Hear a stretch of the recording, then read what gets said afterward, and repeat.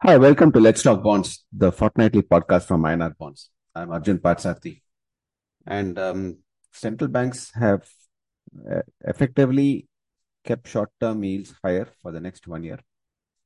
With recent meetings of the Fed and the RBI clearly showing the path that to where the yields are going to be for the next 1 year. Investors can expect that the returns on short-term bonds can be higher for the next 1 year. While on the long-term bonds, in returns as in short-term bonds, as in the yields on short-term bonds to be higher for the next 1 year. Whereas for long-term bonds, which are already come down in yields and prices have gained substantially, there could be some kind of range-bound trading till the next direction comes from for the bond yields. A lot of movements have been happening in the last couple of months. In the US, the Fed officials have clearly come and said that they will want inflation to stay at 2% levels for the at least 6 months before they take any decision on rates or reducing rates. And the data itself has come in slightly above expectations in terms of inflation data. Both CPI and PMI data have come in higher.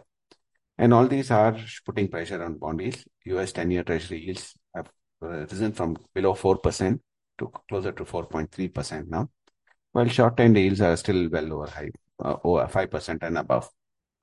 And this status quo likely to continue for a while, given that so many uncertainties persist and central bank not at all in a hurry to reduce rates.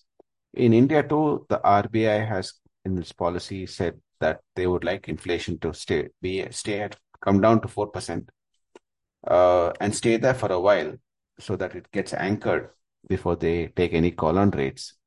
And the target for CPI headline CPI inflation is 4.5% in the next 1 year, next fiscal year. And while core inflation has come down, which has been very sticky at over 6%, it's come down to closer to 4% levels now, which is a good sign.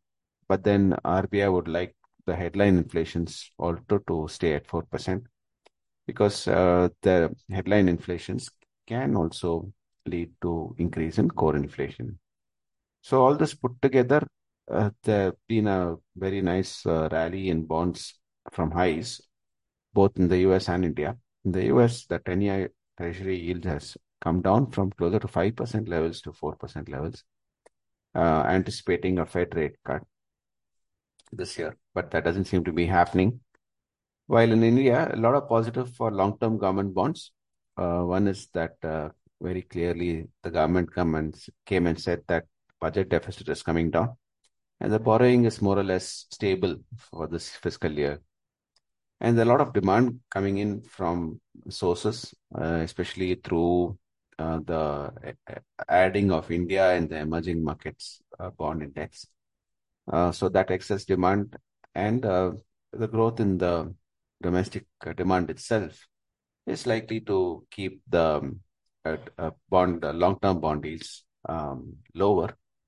But having said that, the short-term rates are still very high. So classically, what we call in the bond market as a flat to inverted yield curve. The status quo is expected to continue for a while. So in corporate bonds as well, short-term rates are high. We have 3-month CPs well over 8% for the top-rated issuers. And because liquidity is becoming scarce till going into end of March to the financial year end. And this is forcing issuers who are looking to shore up their liquidity towards the end of the financial year to pay higher levels for their borrowings. And while this could ease in April, but not by too much because of the fact that RBI will keep rates steady and also keep liquidity in a deficit mode, which is in a tight mode rather than letting it loose. Because there are a lot of other factors to look out for. One is monsoons, then the political, then you have the elections are coming up in India, then you have the budget after the elections, which is the full budget for the year. So all that RBI would watch out for before at least taking a call on changing status quo. So what does this mean for bond investors? Clearly, that the best if they to protect on a reinvestment risk for a longer period of time, the best bonds would be government bonds, and to take advantage of the higher yields offered in the short-term bonds, look at fundamentally good bonds to invest in for get an extra return that these bonds are offering in a short like 1 to 2 year or maximum 3 year kind of a space. So this status quo is expected to continue, and unless some external factors or something else comes up to change the status quo, yeah, we should be in the same mode as we go along. INR bonds is giving you all the necessary information and price discovery to check the bonds that you want to invest in.